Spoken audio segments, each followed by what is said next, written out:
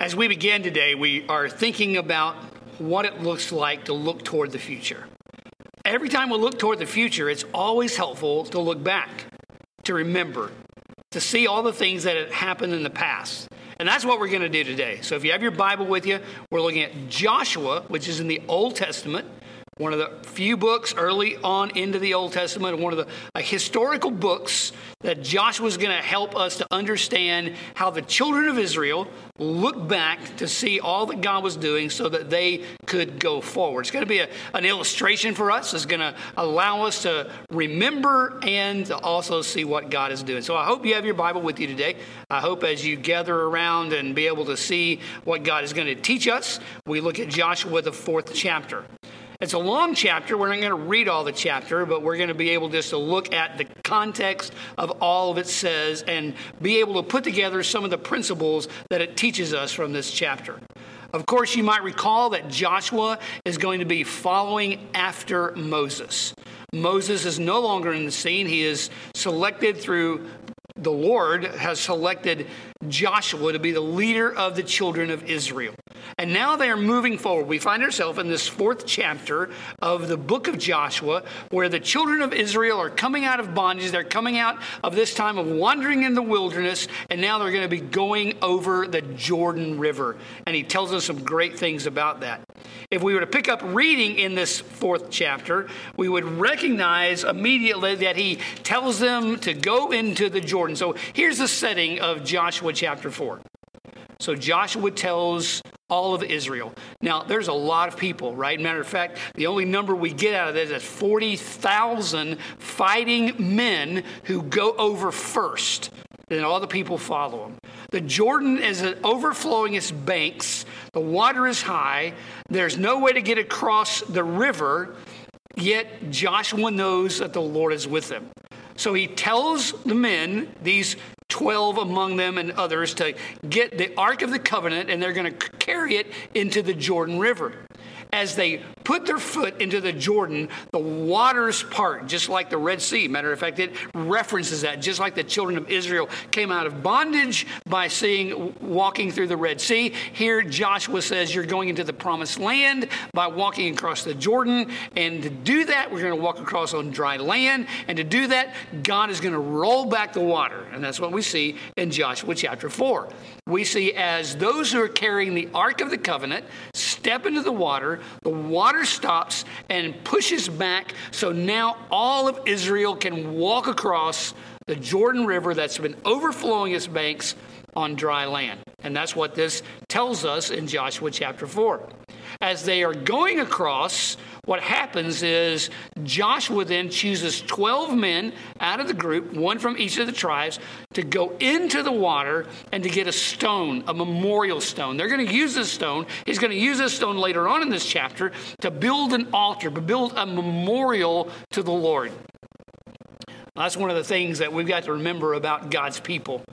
God's people have to remember the things that God has done. Remembering sometimes is hard to do, right? To be able to remember things that's going on around us. There's an illustration that's told about these 4 golfers, Tim and Fred and Bill and Harry, and they'd been golfing together for a long time. The one thing great about Harry was that he could see the ball when they hit it. He could watch it and tell them where it was going to go. The other 3 couldn't do that. But then Harry passed away. And they missed him so much. So as they were golfing together, not only did they miss his presence, they missed the fact that now no one could see the flight of the ball. So they went to the golf pro and they said, hey, we need another guy to come along with us who can see where the ball is going to go. So they got a guy by the name of George. First day out, they're on the golf course, and they hit the ball, and they look at George. George, can you see where it's going? And for all 3 of them, he could see the ball as it was taking off. And then they got in the golf carts and said, okay, George, take us where the ball. And he looked at them, and he said, I can't remember where they are. Well, that's one of the things that's really hard to do, right? That's remembering what God has done. So that's what we're going to look at in this passage, trying to remember, because as humans, it is so easy for us to forget things that are going on around us. It is so easy for us to get all the things that God has done for us. Well, that's what Joshua is teaching us as we look at chapter 4. The understanding that there is a time of remembering what God has done. We must remember that. So if you have your Bible, we're going to look for a couple of verses here in Joshua 4. Verse 6 says, "This may be a sign among you that when your children ask in time to come, 'What do these stones mean to you?' Then you will tell them that the waters of the Jordan were cut off before the ark of the covenant of the Lord. When it passed over the Jordan, the waters of the Jordan were cut off. So these stones will be to the people of Israel a memorial forever."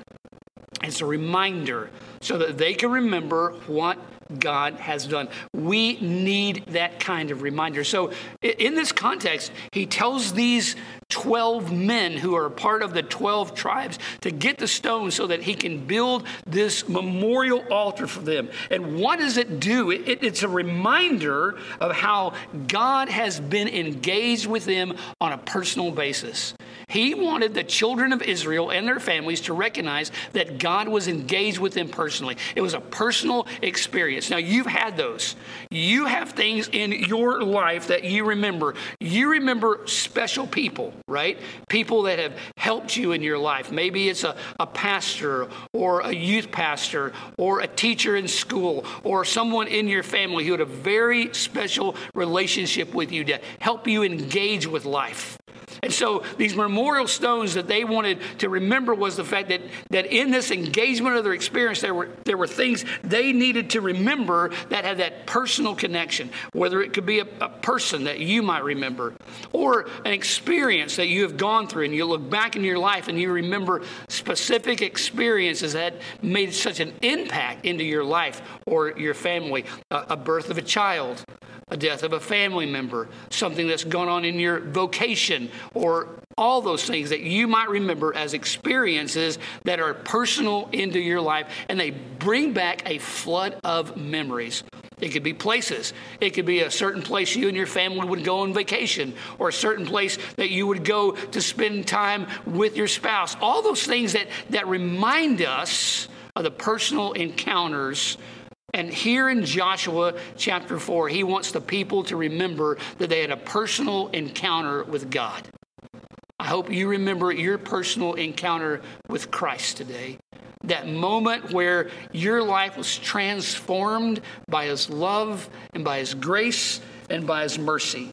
And we see that in this passage. The second thing we look at is not only remembering the personal encounter, but remembering the faith that they want to share with the families. That's what he tells them here in this 6th verse. When your children ask. So the faith of their family was very important, right? The building of that faith in our families is very important. In verse 22 and 23 of this same chapter, he says, "Then you shall let your children know Israel passed over this Jordan on dry ground. For the Lord your God dried up the waters of the Jordan."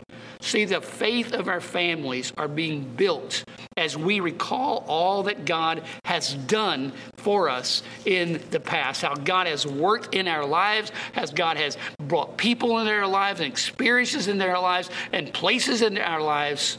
We use that as the foundation to build so that our families grow in their faith, grow in their relationship, grow in their understanding that God is the one who is at work.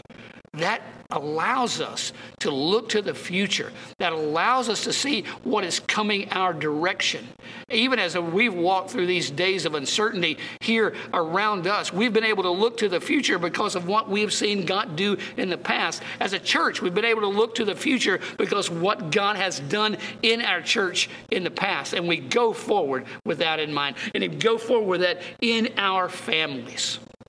Another part of what we would say is this understanding of remembering what God has done is not just about building the faith of the families, but it really is a billboard to the lost world around us. It's so that the world around us can look and see what God has done. We remember, we recall, we talk about it, we talk about our experiences, we talk about our personal relationship with Christ and how our lives have been transformed so that others might see that. In Joshua chapter 4, the very last verse of his chapter, he makes this statement. So that all the peoples of the earth may know that the hand of the Lord is mighty, that they may fear the Lord your God forever. Now, I hope you'll take a moment and read that verse again, because that verse really is the foundational piece of what he is talking about. Why would they remember all that God has done? Why would they remember this moment when they go into the promised land over the Jordan? It is for this purpose, our purpose, so that they became a billboard for the nations around them. Oh, I wish we had time to look at all of Joshua to realize that even in Joshua chapter 5, the other nations around them, the other countries, the armies immediately heard of all that God had done. And I think that's true for us. As a church, as individuals, as we recall, as God works in our life and we talk about it, we spread that news, we let people know about it. It is because the Lord is at work. So look at that verse again. So that all the peoples of the earth may know that the hand of the Lord is mighty, that you may fear the Lord your God forever. Joshua wanted the world to know of what God had done. And we want the world to know of what God has done as we remember the past. Now, another huge part of just remembering the past is moving us to renewing the commitment for the future, the commitment that we had before God. Let's step back for a moment and think about this passage. They were going across the Jordan. The Ark of the Covenant was down in the water that led the water to part, and that Ark of the Covenant represented God. It was the understanding that God himself was upon that Ark of the Covenant. It represented who God is and everything about him. It had to do with the presence of God. It had to do with the very purpose of God. It had to do with the power of God. And the Ark of the Covenant was there in order to represent God. And inside that Ark of the Covenant was the law. It was the justice of God. But on top of that Ark of the Covenant was the mercy seat of God. So the Ark itself represents the justice of God and the mercy of God. And that's true today for us. We don't look at an Ark of the Covenant. We look back and we see that the Ark really represented Christ for us. That Christ became the one who took the law upon himself and be able to accomplish all those things because of his death on the cross. So we look back and we look at an empty cross. We look at an empty grave so that we might recognize the justice of God against sin, but the mercy of God for us. Why would we do that? So that we might move forward.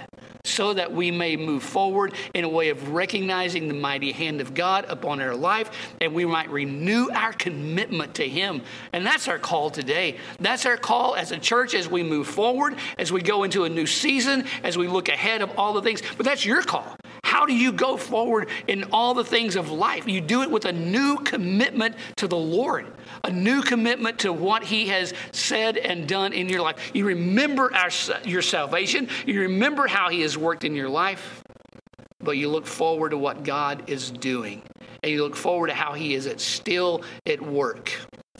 You know, as I read Joshua chapter 4, and I do hope that you'll go back and read it. I do hope that you'll spend time with your family looking over all these verses, because it's a great story. It's a great historical fact of how God's people recognized what God had done in the past to go to the future. And we need that so very much. You know, one of the things about this passage of Scripture that comes out so well, that when they came across the Jordan, and when they came over to Gilgad, and here was Joshua building this memorial out of these 12 stones, and those who were carrying the Ark of the Covenant came up out of the water. You know what happened? All the water came rushing back. Well, it really simply means that the Israelites couldn't go back. They had made a way forward. God had opened it up, and there was a new future in front of them. There was a new excitement about what God was going to do, who he is, and how he was going to work. And I so hope that you see that new excitement, that the Lord has worked in your life, and he is still at work, and you can't go back. There's things that have happened in your life you can't go back and change. There are things that God has done that he might not do again, but the future in front of us, his promise, his presence, his power that we see not in an ark, but in Christ and Christ alone. That's what gives you a future. That's what allows you to have hope like you've never had before. If you do not have that hope in Christ, our hope would be that you would recognize that he is drawing you to himself. His love, his mercy is for you. The death on the cross is for you. The resurrection breaks sin and death for you. And that's what we look forward to. The hope that we find in Christ and in Christ alone. Let's pray together as we conclude. Father, thank you for your love to us. Thank you that we can look to Jesus, the author and the finisher of our faith. Thank you that we look to him for the future that is bright before us, not because of us, but because of Christ in us. In his name we pray. Amen.